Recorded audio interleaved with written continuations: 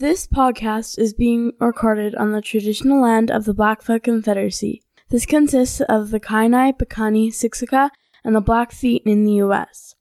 We acknowledge the Stoney Nakoda, which consists of the Bearspaw, Morley, and Chiniki. We acknowledge the Tsuut'ina, who are Dene, and the Métis, Inuit, status and non-status from all of Turtle Island, and those who are visiting. We are all treaty people. Welcome to the Dave Leary Show.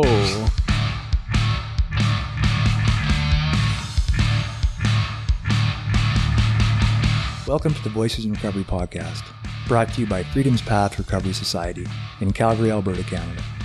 Thank you for tuning in.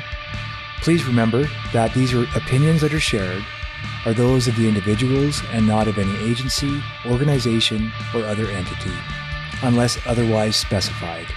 Also, if you're a minor, please check with your parent and or guardian, as you need to have permission to listen to these podcasts. We will potentially talk about violent subject matter, sexual content, and difficulties human beings face on their day-to-day lives in recovery.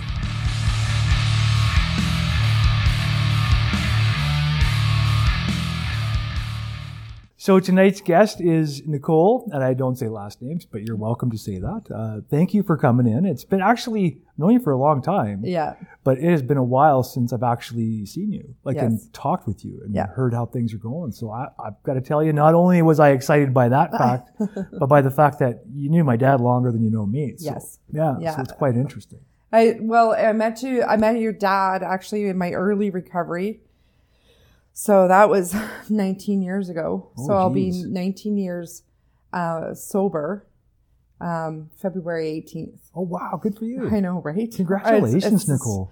It's huge. It's huge. It is. And it's just really changed for me, though. Mm-hmm. Like it's when you clean up at 23 and now I'm 43. Yeah. It's like I feel like I've had so many lifetimes in one life. Mm. It's now that like my 40s are so much different than my 30s and my 20s and my teens. This is the second time I've been in recovery. The first time I was 19. Yeah. And for about 18 months. And I relapsed for about 3 years in between there. So I don't know what you want to hear. You want to hear about The whole thing. the whole thing. The whole 9 yards. Well, it all happened with Kenny and Sandy in 1976. Right? Well, we're starting fresh. 1976. Picture it. We're starting before the world polluted us. Kenny with long hair. No. No, I was born on Vancouver Island in the Comox Valley. Born and raised there. And my parents were divorced really young. I was like 18. I was maybe under a year. Mm. My dad was, sorry about that. Okay. My dad was always in my life. My dad was, even though they separated and divorced and my dad remarried, he was always in my life. Mm. He's a good dad. He's like hardworking dad. My mom, she's an interesting lady. She's passed away now about 10 years ago from cancer, 10, 12 years ago. But she was a little nutty, like a little hippie-ish. Okay? And my mom, you know what the gift was with my mom? Is my mom always picked good men. Always. So I had a wonderful stepdad. She had wonderful boyfriends that stayed in my life. My dad remarried when I was 3, and he's still with my stepmom. And she's my mom now. She's my heart mom, I call her. Mm-hmm. And my mom smoked weed chronic. My mom was chronic. Mm. So if there wasn't a good man in her life, we were dirt ass poor. Welfare, right? So our life always kind of depended on who she was with at the time. Mm-hmm. And, but she was a good mom. I guess she did the best she could. I think like what I know now, I think she was mentally ill, like with bipolar or something, you know, or if that, but my mom was an orphan. So, When she was 6, her parents were killed by a drunk driver on Christmas Eve, Christmas Eve in the 60s. So back then, like they just basically came in and picked her up, and her and her brother and sister, and were like, you're going to your older sister's house for the rest of your life. Your parents are dead. And so there was no talking about that. There was no nothing. They were just gone. And we talk about these days like intergenerational trauma. There was some there with me. It came down to me. Like Christmas was always like there was a lot of loaded energy around it, a lot of just a lot of stuff around it, and everything had to be perfect and good. And I know hindsight now what that was for her, but she didn't even find their graves until she was in her 30s. You know, and so I lived with that legacy. My dad, he was quite distant in the early 80s. I think he had his struggles. The logging industry was on strike. There was a lot of community issues at that time in the logging industry. But he did the best he could with what he had, and same with my stepmom. And I have a heart sister who's the exact same age as me. She's in recovery now too.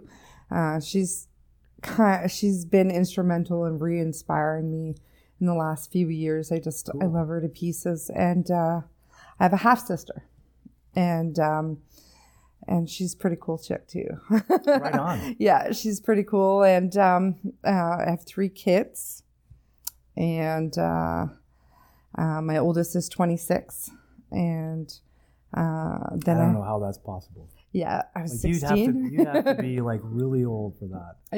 I was 16. Not a good life plan, not a good life choice, but wouldn't change it for the world. Yeah, you know, he's the reason why I'm clean today. You know, and then I have Josiah, who's 15, and he's my king, and man, is he ever.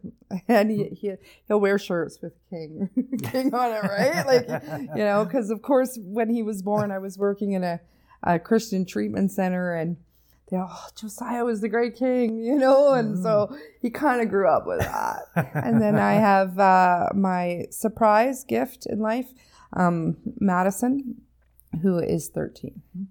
So those are my kids, but I don't know. Did I go off here?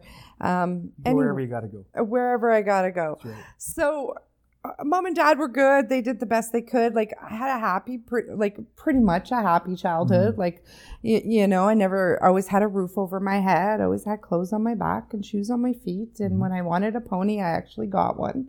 Right? Like, actually it was a horse, but tomato. Yeah, it was a big horse.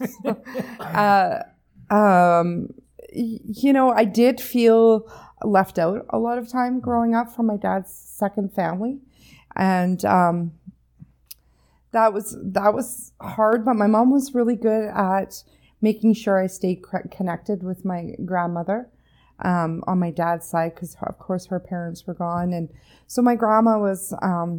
Oh man, she's still my hero. She immigrated from Holland, fled the SS, and so there was some stuff there too. For sure. You know, Grandma could party. That was a scary time in history, though. Yeah, it was. For those folks. And she was about 16 when she made it here. Geez. Well, made it to the Comox Valley and married an English soldier. And the story's a little bit, you know, bits and pieces, but my last memory of my grandma was Saddam had just fallen. And I was sitting at the bottom of her feet, and she was rubbing my head, and she said, all war does is cause pain. And that was kind of it. She didn't say much about it, you know. And but she was a cool lady, like wearing pants in the 50s, single mom. Yeah. Left her husband, 4 kids, raised 3 boys on her own, and they were quite the handful from what I hear. I don't know how boys would become a handful. That just seems difficult. There's some stories, you know. Going to my hometown, they're like, "Hey, are you so and so?" I'm like, "Yeah, I am," you know. And I would have to say my first real My first drunk was probably 12 years old, and it was definitely to fit in and to be a part of.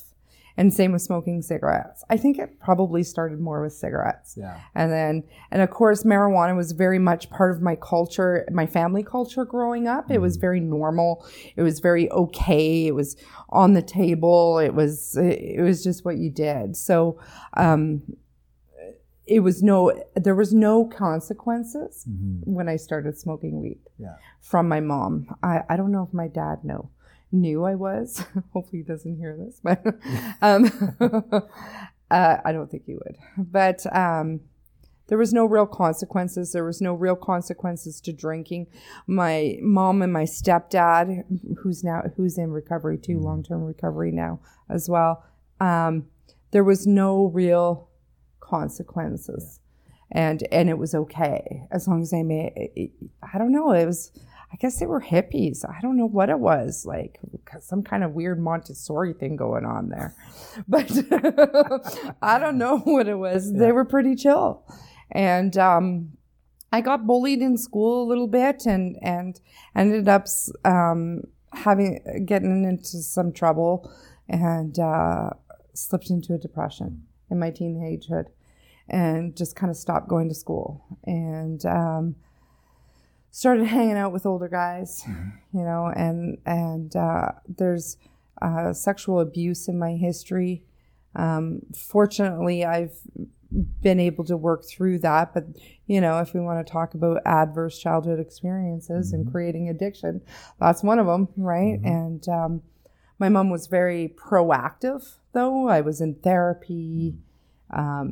It was an open discussion. It wasn't about secrets or anything like that.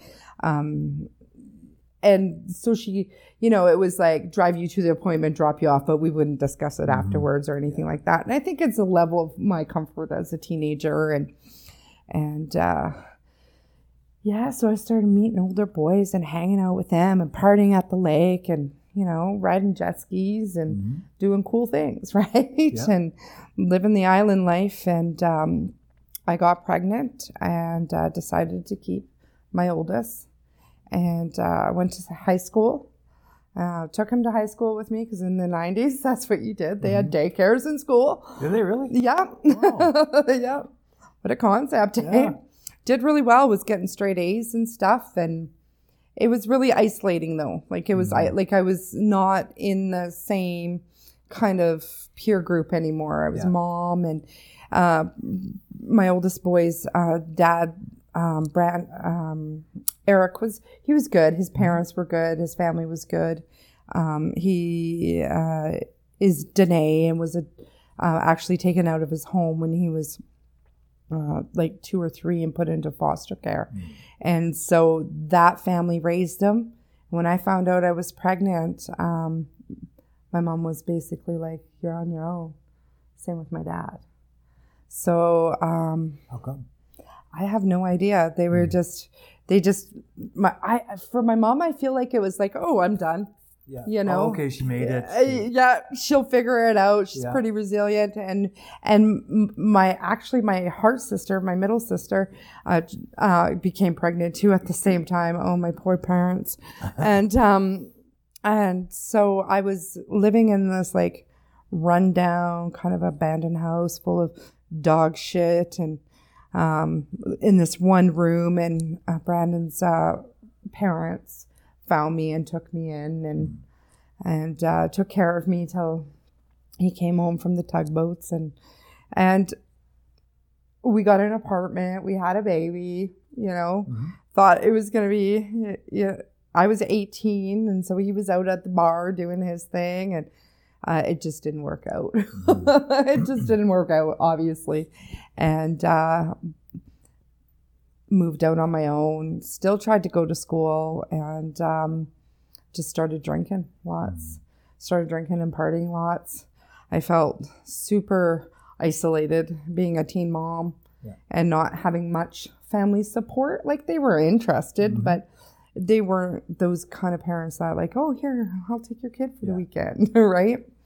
And there came a point, I think there came a point where I just couldn't afford to do anything for him.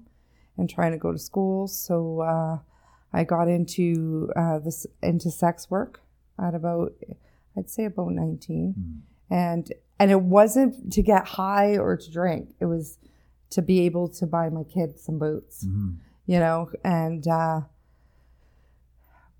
but I couldn't do it. Like, I just couldn't do it. My parents had been really good about keeping me healthy, like in the best way they could. Like, I was in psychiatric care programs when I was a kid, like teenager, like they were proactive, right? So I just started drinking and got introduced into cocaine, and boom, I was gone. I met my first love.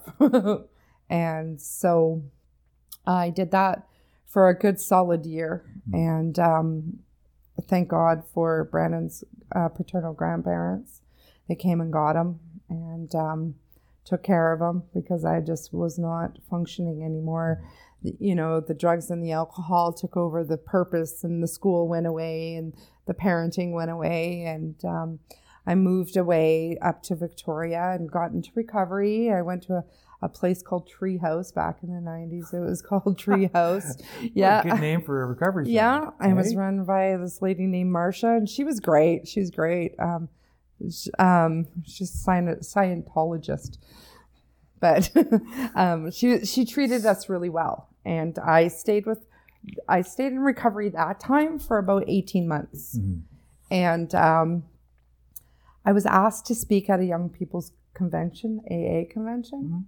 I was living with this roommate, and Brandon, my oldest son, was, kind of in and out. Like, I was allowed to see him and stuff, but he did better with his grandparents. And I came home one night, my roommate was having a beer and smoking a joint, and I thought, well, I'm fine now.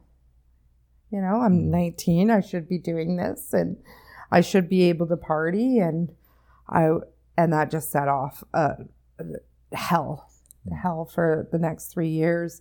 And I got back into sex work and into cocaine and drinking and the lifestyle. And I just spiraled out of control quickly. And during that time, in BC, it was a really stressful time for sex workers. Like, I could just cry thinking about it now. Oh, God, yeah. Because 43-year-old me can't imagine working a stroll with a serial killer. Because I used to go over to Vancouver, and hustle dates, and then get high and score dope down in East Hastings, and I just think of it now, and I think of how dangerous that was. Jeez. and I just think of all those beautiful women that ended up on the pig farm that we know now. And I could have easily been one of those women, easily. And I think that must be like kind of terrifying when you. It is when I look back on it now. Like, I could just like throw up from it. She got goosebumps. That's pretty freaky, man. It is. And fortunately, I always had a good head on my shoulders. I was always had a pretty good instinct of what was going on around me too. And I was staying with my best friend and of 30 years. I just actually spoke to her last night, but 30 years we've been friends, but that's far out. Yeah. And I was crashing with her, and she just kind of was like, man, you got a drug problem. Like, get your shit together and you can stay here. And I just left in the middle of the night and like disappeared. And which was probably scary for her at that time. And went back to Victoria, and my parents found me whacked out on crystal meth in a hospital, in a psychiatric unit. And my bottom was like, no, you can't come home for Christmas. And they came up after Christmas, found me there it had to be early February, and we're like, oh, we'll buy you a plane ticket to Calgary because you just need a good man and a union job, right? Kind of thing, right? Like, that's the solution. That'll solve the problem. Right? That's the solution, right? Good man and work for the city. Exactly. So they put me on a plane, and I got to tell you, man, I don't even remember that plane ride. Yeah. Like, I was like living in a strip bar with this guy. in the hotel. And he was like, we're taking you to the airport. Your parents are sending you to Calgary, right? Mm-hmm. And my cousin, my first cousin I grew up with, she was living here. And she picked me up from the airport. Mm-hmm. And the weeks, I don't even know when I got here. At one point, I remember standing on the C train platform going, fuck, man, how'd I get here? Mm-hmm. Like that's how bad I was drinking. And because once I got here, I had no hookup for dope. Mm-hmm. So I was just drinking really, really heavy. Yeah. I was a blackout drinker at 23 years old. My first drunk, I was a blackout drinker. And so I guess I kicked a window out in her house, and I don't remember doing it or why. Probably because it was damn cold, because it's February, right? In Calgary, Island girl. And she said, you got to go. Yeah. So I found myself in a strange city down at the drop-in center. Mm-hmm. And back then, a lady named Yolanda was the social worker. Mm-hmm. And it was the old drop-in center, not what we have now. And I remember having nowhere to go. And I swear to God, it was a spiritual experience that happened for me that day. And I remember walking there, and the air around me in January, February, got warmer and warmer and warmer as I walked there. And it was like I slipped into this vortex of just warmth. And I walked into the drop-in center, and I was like, okay, this is where I'm staying. And Yolanda seen me, and she said, no, you're not going to stay here. And she put me over at the Y, thank God. Right. And at that point, I had already been exposed to 12-step programs. Yeah. So I went over, I found out where the meetings were and started going to meetings. And of course, I met a guy in a meeting, and I didn't have to stay at the Y anymore. Man, it happens. It happens. It happens. And actually, he's a good man, and we're still friends. And nothing happened. I always thought he was a decent dude. Yeah. Well, no, not that guy. Not my baby dad, gotcha. But a good friend of ours. And he was actually in a treatment center. So I made my way around the rooms for a while with different men, because that's a behavior that happens when you get clean and you don't know how to be in the world, and you don't know how to get your needs met, and you don't know how to survive on your own, or that is your survival, your fault. And somebody looked at me in the meeting and said, I know the place for you. And I was like, okay, where am I going? It's pretty cold. I'll go anywhere, right? And then he said, there's a treatment center for girls like you, and it's called Servants Anonymous. So I went over there. And I stayed there for, I'd say, about a good year, like 6 months to a year. And in that time, I got the structure, and I got a new set of values and beliefs, something that I had never had in my life, because my parents were just so chill, so chill, so relaxed, so, like kind of back in the days where Barbara Coloroso used to say jellyfish parents. Yeah, right. That's the kind of parents I had, and so Servants back then gave me a really solid structure of who I could be, and how to be a young woman with some class and some self-respect, right? Yeah. And some self-esteem and some self-worth. And they did their best. I think they did okay. The foundation's there. They did great. They did okay. And there I was introduced to the principles of servanthood, which is the heart of my recovery today. It really is. And I live and breathe it. And at that point, I met a boy. And we were together 15 years. Married, had 3 beautiful children together, and he was good to me. He was good to me. We were good friends throughout our 15 years, and really good friends. And he took good care of me at times. He had his stuff, but I could pick good men. I still can. There was that one time I got married on a run for like 6 weeks, and it was bad, but I laughed back when I was 19, I forgot about that. Anyways, explain that to a judge 7 years clean. I don't know his name, but we were married back in the 90s sometimes. I was loaded, right? Hopefully the judge understands how we work. They were a little awkward and they just granted the divorce right away and I was able to get married. But those are the kinds of things I did. I was like, hey, let's try it out. One time in my addiction, I ended up in Sacramento. I was like, hey, why not? I kind of traveled a bit. And it should be like a total thing. If you can't remember the name of the person you married, you should be automatically declared divorced. Totally. Automatic. He was pretty good about it. And shit, I can't even believe that. Like, who does that? My dad was pissed. About that. Yeah. And I was loaded during the wedding too. Oh my gosh, it was bad. Anyways, I met a boy, and that boy and me he was in another treatment center, and I got pregnant. And I was in school. I started school. We had a beautiful baby girl. Her name was Cheyenne Faith, and my first recovery baby. And I was about 18 months sober and just finishing up school for nursing aid. And she passed away in a preventable accident under the care of a nanny.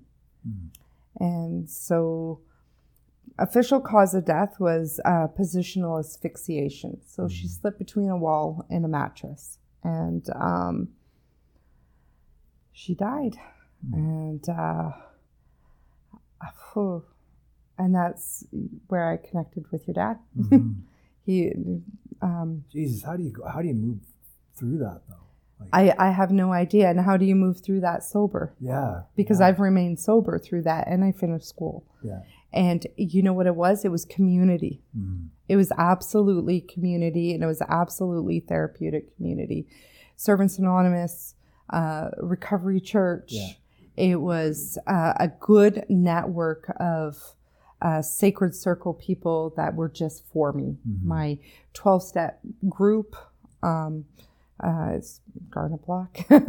Back then, it was a lot of old timers, and I had established a really solid group of people. And at that time in Calgary, you may remember there was a lot of media around children dying. There was a couple of pretty tragic incidences that happened. And so our daughter's death, Shai's death, that's her legacy, is I get to talk about her today with you, and I get to share. She's part of it. And I love it. I do. I just get chills, right? And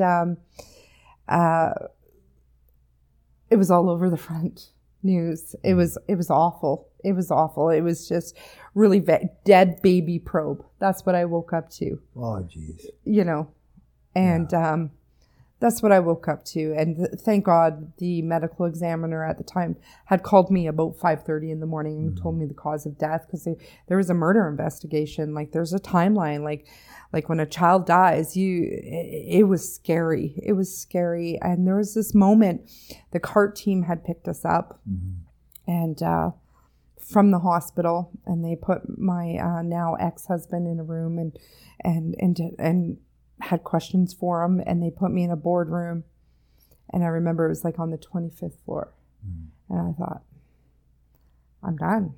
Like, I'm done.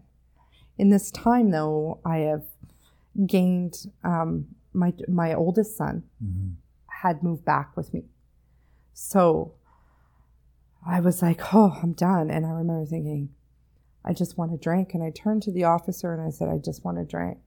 And he said, aren't you sober? And I said, yeah.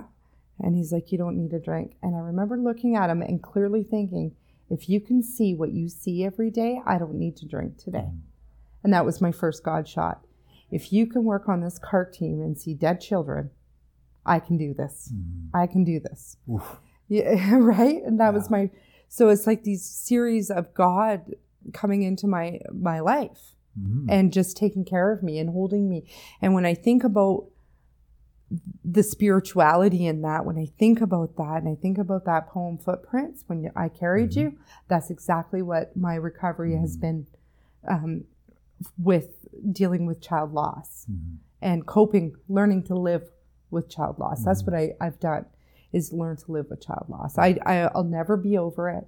I'll never be okay with it. I'll never be able to drink it away. I'll never be able to cry it away or anything, right? It just is what it is. And when I think of that today, and I think I have gone to the cornerstones of complete pain and agony, to the point where when you lose a baby, my milk came back in, like I was grieving, my whole body ached for her. I just knew 100%, and it was a clear message to me, and I know it was from God, that if I can feel that much pain, I can feel that much joy. I can feel that much joy. And that's kind of what gave me hope, right? And okay, like if I can feel that much pain, there's got to be that much capacity for joy. And so I just kept going day after day. Stay clean no matter what. Don't pick up. Stay sober. Stay sober. Stay sober. And I didn't want to let my son down. I had let him down enough. And I had let him down enough. And there was a lot of stuff around it too for me, Dave. Like there was a lot of stuff. Like a lot of people were like, oh, you're such an inspiration. Oh God, I hated that.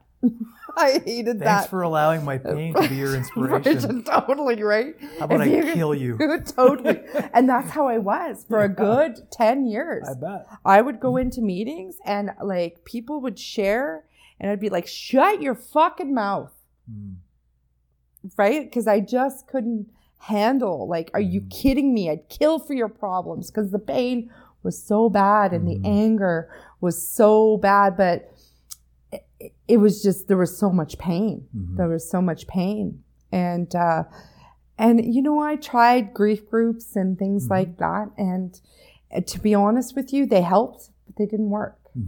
And I got into working in palliative care. So in my early career, as a nursing aide, and I worked in pain crisis management in the Tom Baker Center for a lot of years. And there I learned a lot about what it means for palliative care, like what it means to have pain management and what narcotics are actually for. Yeah. You know? Their proper use. Totally. I'm like, they have a function, you know? They actually it's not just a blotto, you know? And they were so good to me there.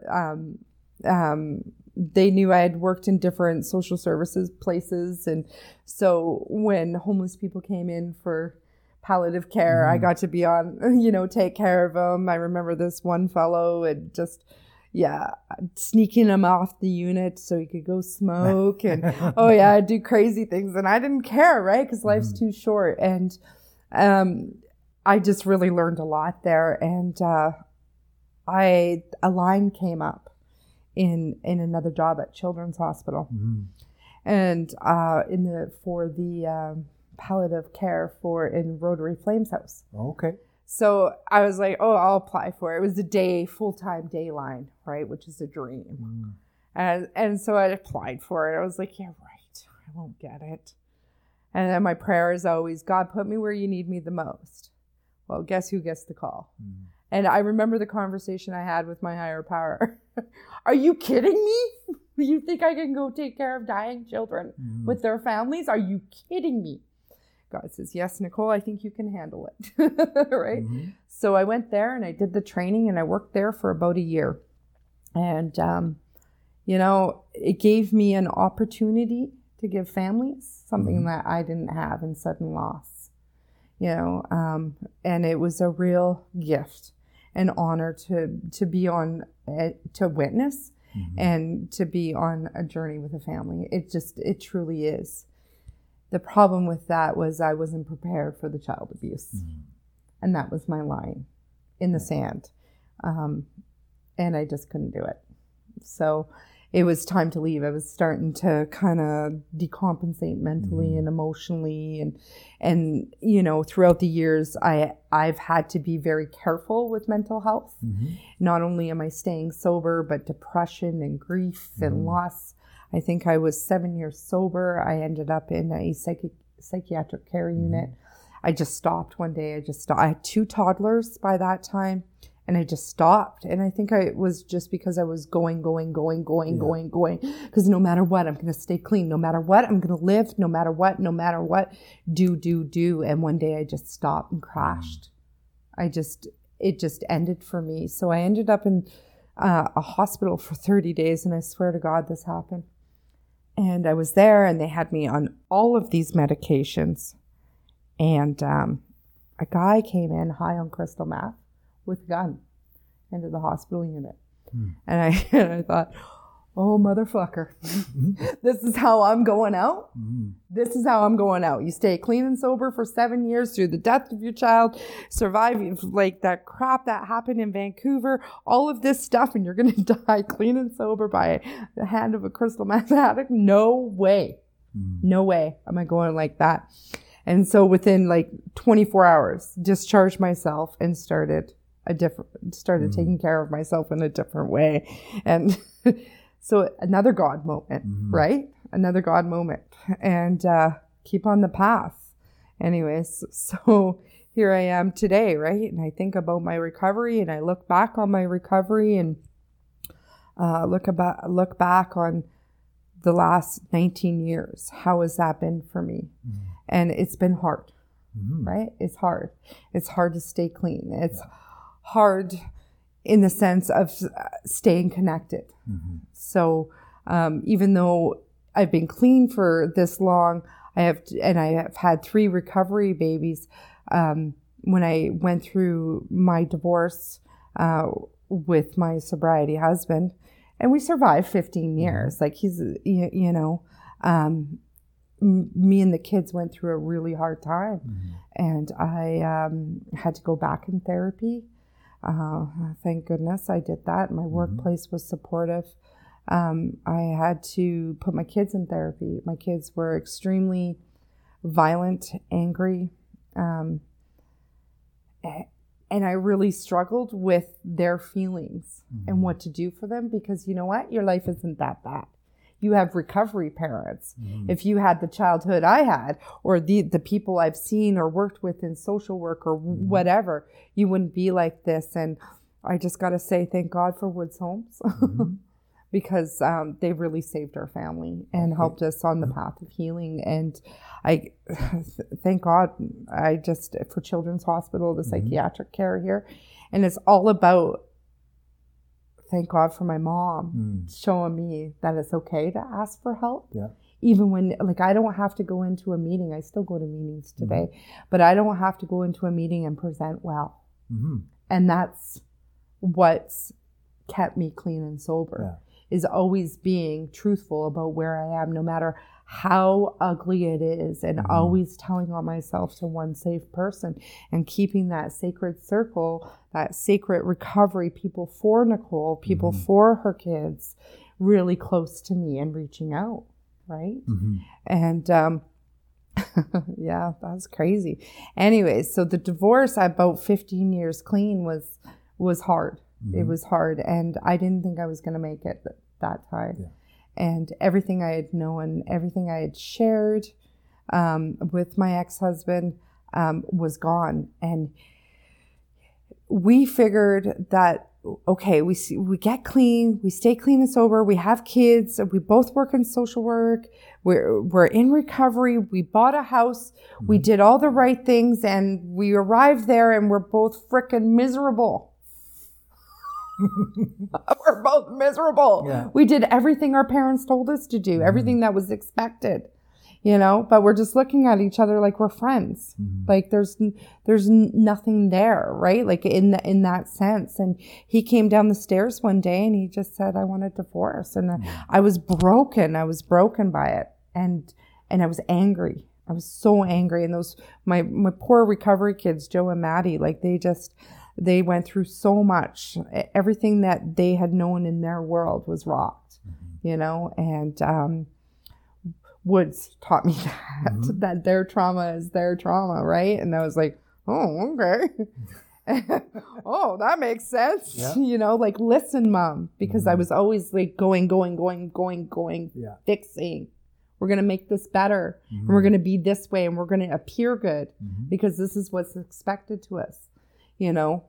And then trying to live like that and living so false that you hit a wall. And you hit a wall, and then your option is you may have heard this in the program, you know, big book, the gun, or the bottle, right? And there's been many times those are my options, you know, and the big book's a whole nother topic for me, but and It's an interesting topic. it is, both of them, but it's so there's so much to that, but making sure that my kids got their health and wellness too.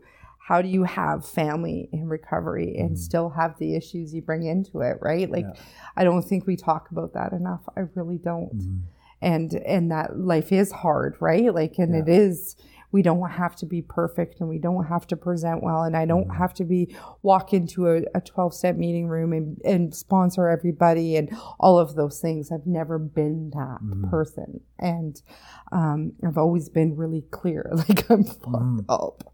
You know, I've always maintained women's meetings. I've always, those are the things that I needed to do. And after the 1.5 years we spent with Woods Homes, we did their family treatment as well. Okay.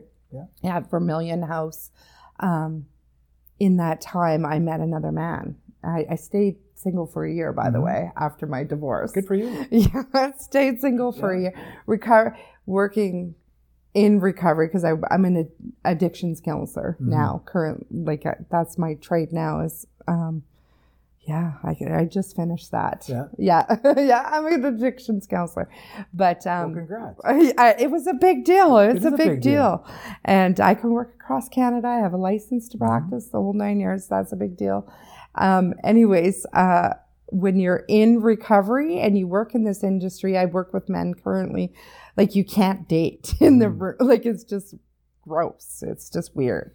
But I happened to meet a man who is in recovery, and he knows, you know him quite well, and he's been amazing. He's been amazing, and he stuck by me and the kids going through all this stuff and did the family treatment and all of that. But by the time I got together with him, because I was going into work, because I work in this field, and I was just like, everything's fine. Meanwhile, my kids are beating the shit out of me. My son won't talk to me. I'm seeing him across the field at school because he's living with his dad, and I'm worried about him, and I'm dropping off lunches there, and he's like, there's all this stuff, and this guy is just kind of like, okay. It got to the point where I could only go to work, and I would have panic attacks, and I just felt so much shame that my kids were having such a difficult time and I couldn't fix them. And holes in the walls, like they were angry and punching me out. And finally I reached out to the Woods Homes crisis line, and you know, they supported me, and CPS actually worked with us too, because I had to have these hard and fast rules, no violence in the house, and call CPS, and they were supportive. And, you know, it didn't become a big CFS thing. Yeah. You know what I mean? It became like, oh shit, this family's in crisis. They've gone through changes. How can we support them? Yeah. And I'll be forever grateful for that, because I was so fearful of that I wasn't enough, that I wasn't a good enough mom, that I wasn't doing enough. And it's always about Nicole being enough. And what a load of shit. Like, I just gotta say, what a load of shit now. Hindsight, that was a rough couple of years. And my current partner just stuck by me and breathed literally courage back into me, because I was so heartbroken, a failed marriage. What did I do? I lost my house. I lost my dogs. My kids are screwed up. You know, all of these things. And it was just messy. It was just messy. And once again, through that messy time, it was a therapeutic, a recovery community that got me through it. Yeah. It got me through it. Got me my longtime friends, my long-term friendships, mentors over the years, the mental health system for the kids and me and the families. Those were the things that got me through, right? Of course, I was doing some job training. I went into private therapy. And when you have a therapist in recovery and looks at you and says, when was the last time you did the steps, right? Like, F you. Have you read that big book? Have you read Chapter to the Wives? How oppressive that is for us ladies. You know, and I really struggled in my recovery with that over the years as I become an empowered and understand myself. And I get it. That's why I'm laughing, because it's so true, right? It's just like the language and all of that, you know. And that's just the beginning. Exactly. We haven't even made it halfway through, right? Like it's just, I really, really struggled with it, and I felt separated from it, and I felt like that was a secret too, because you can't really say, hey, this is oppressive to me. This is not okay with me, because either you're in or you're out type of thing. And it just didn't always fit for me. Yeah. And so over the years, I've absolutely have discovered other recovery literature.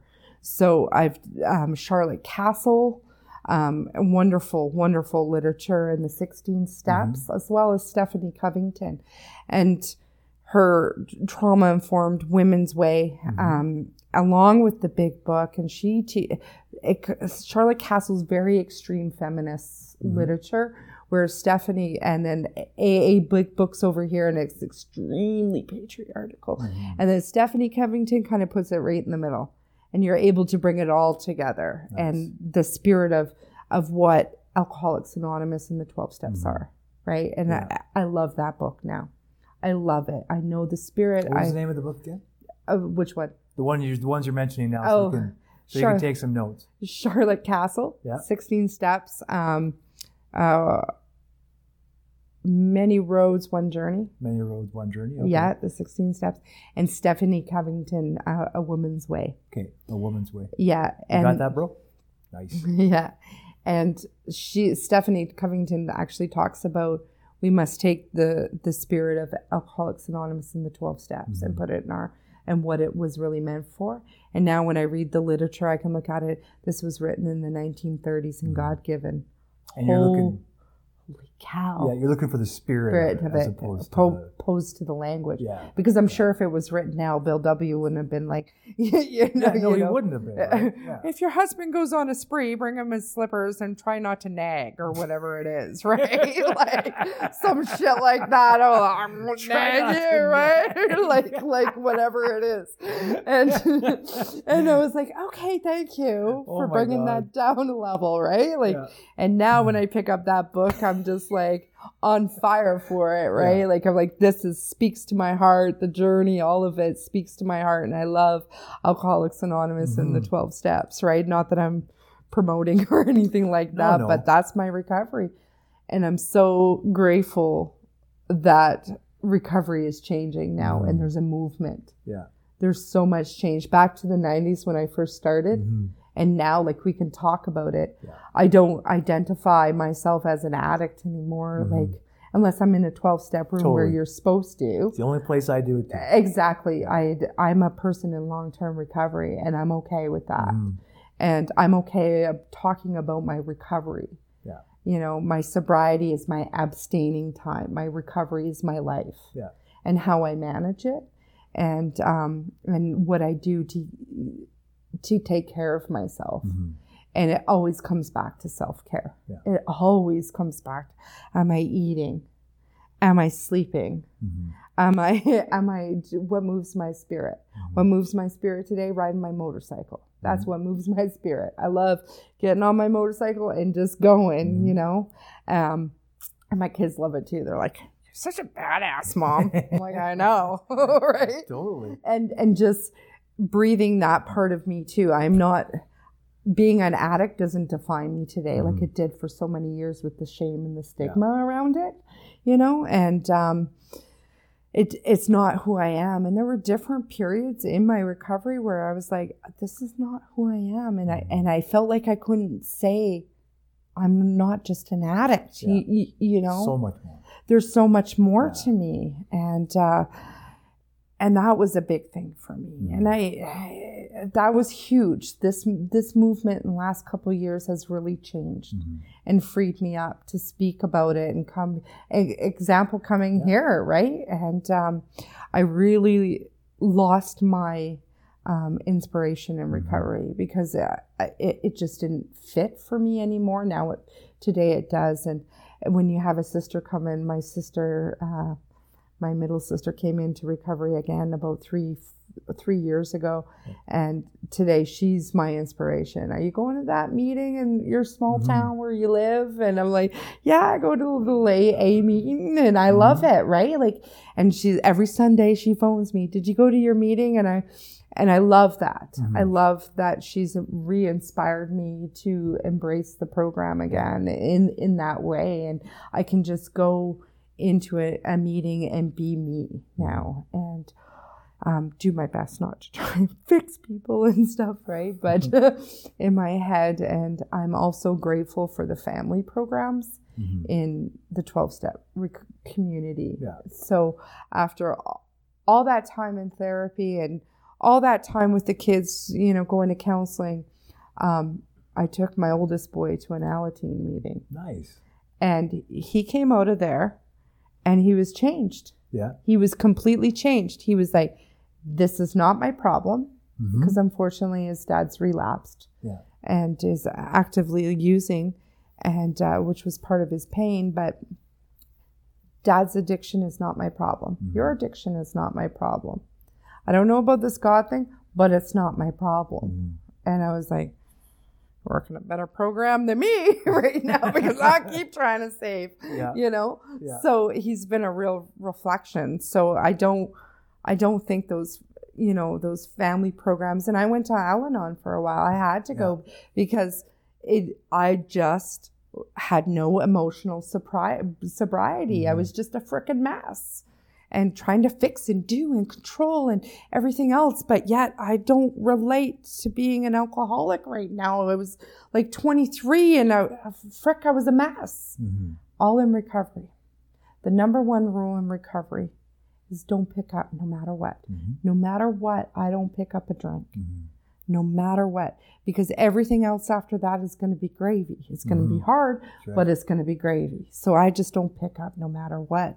And I just want to take a second and say, if my friend out there is listening, do not fucking pick up no matter fucking what. No matter what. Yeah.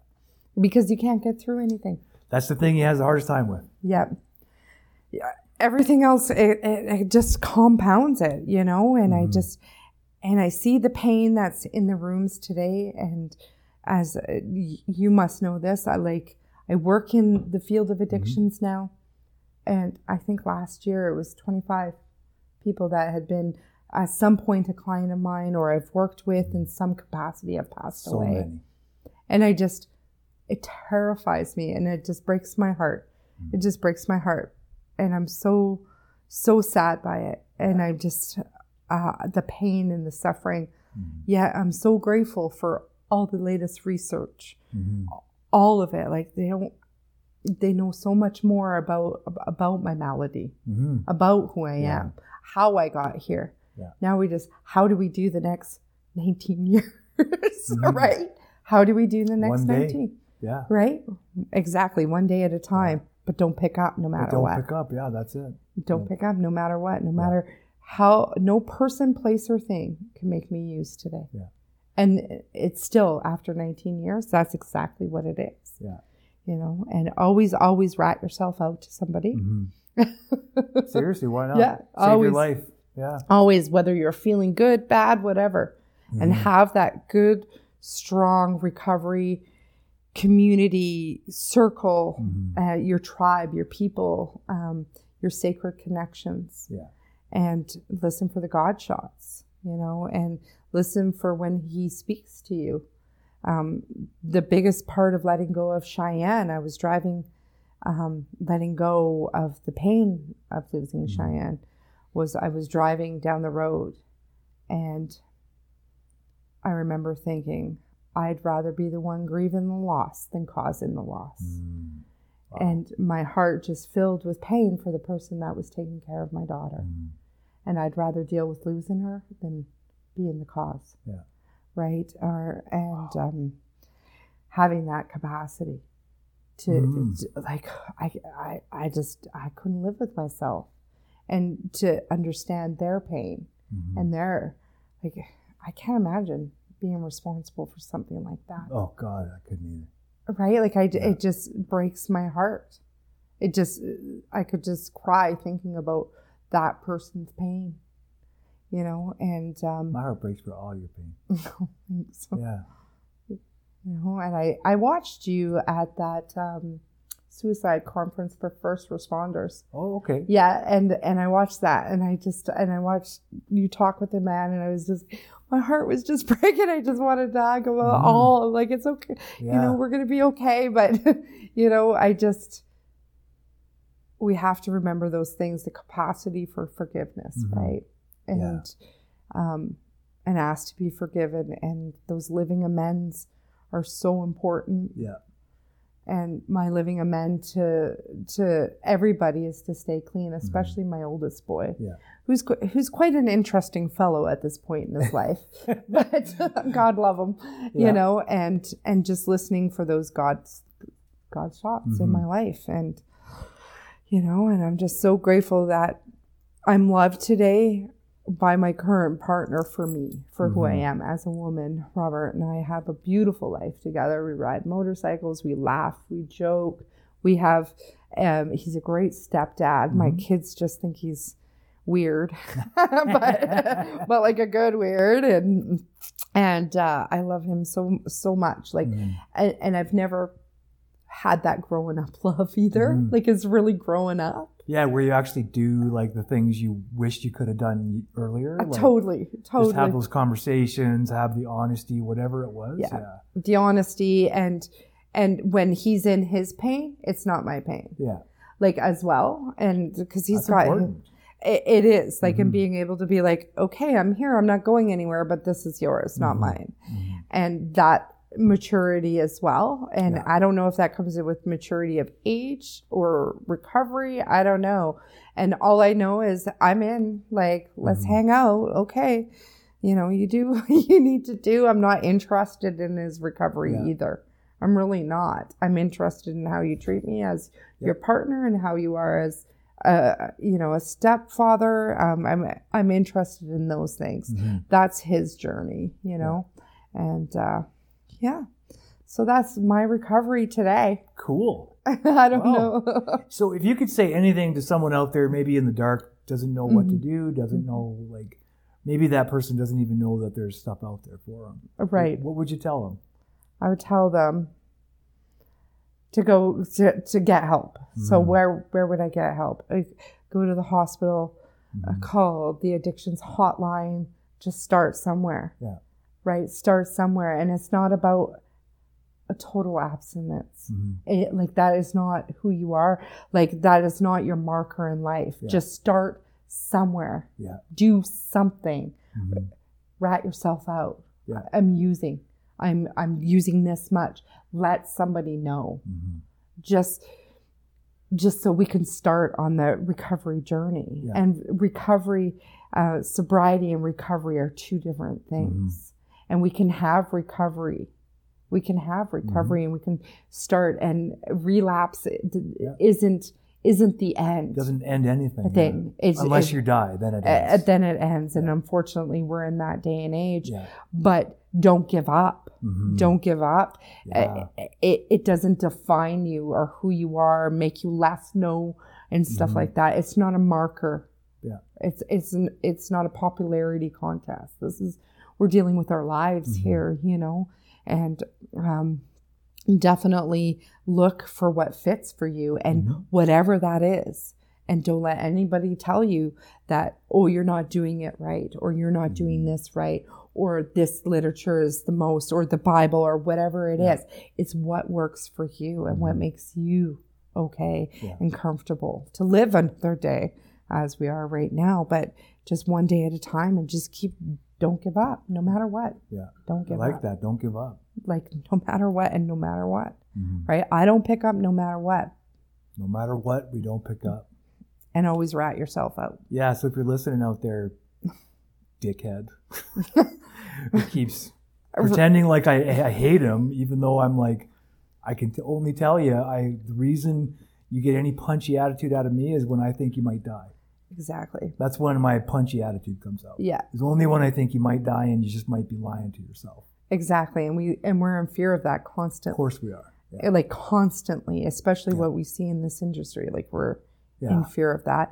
And then why are you lying? Why, like, rat yourself out. I am the one person that loves you unconditionally. Seriously. My first sponsor, Carol. Yeah. Unconditional love. You know? And I just, this woman loved that. To this day, love that woman. But that unconditional love, you'll get it.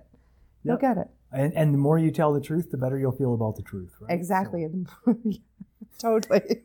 The more you lie, the more you'll feel good about the lie. Right? And it just pays. So, yeah. So anyway, thank you, Nicole, so much for coming on. I hope that was helpful. It was fantastic. Okay. Thank you so much. Thank you for having me. Thank you for tuning in this week to the Voices in Recovery podcast. Please stay tuned every Wednesday as we air another episode. Thank you for your time. And please, if you're in trouble, reach out. If you need to contact us at www.freedomspathrecoverysociety.ca, or you can look for us on Facebook under Freedom's Path Recovery Society. Thank you again for tuning in. Please stay tuned for upcoming groups, activities, and podcasts.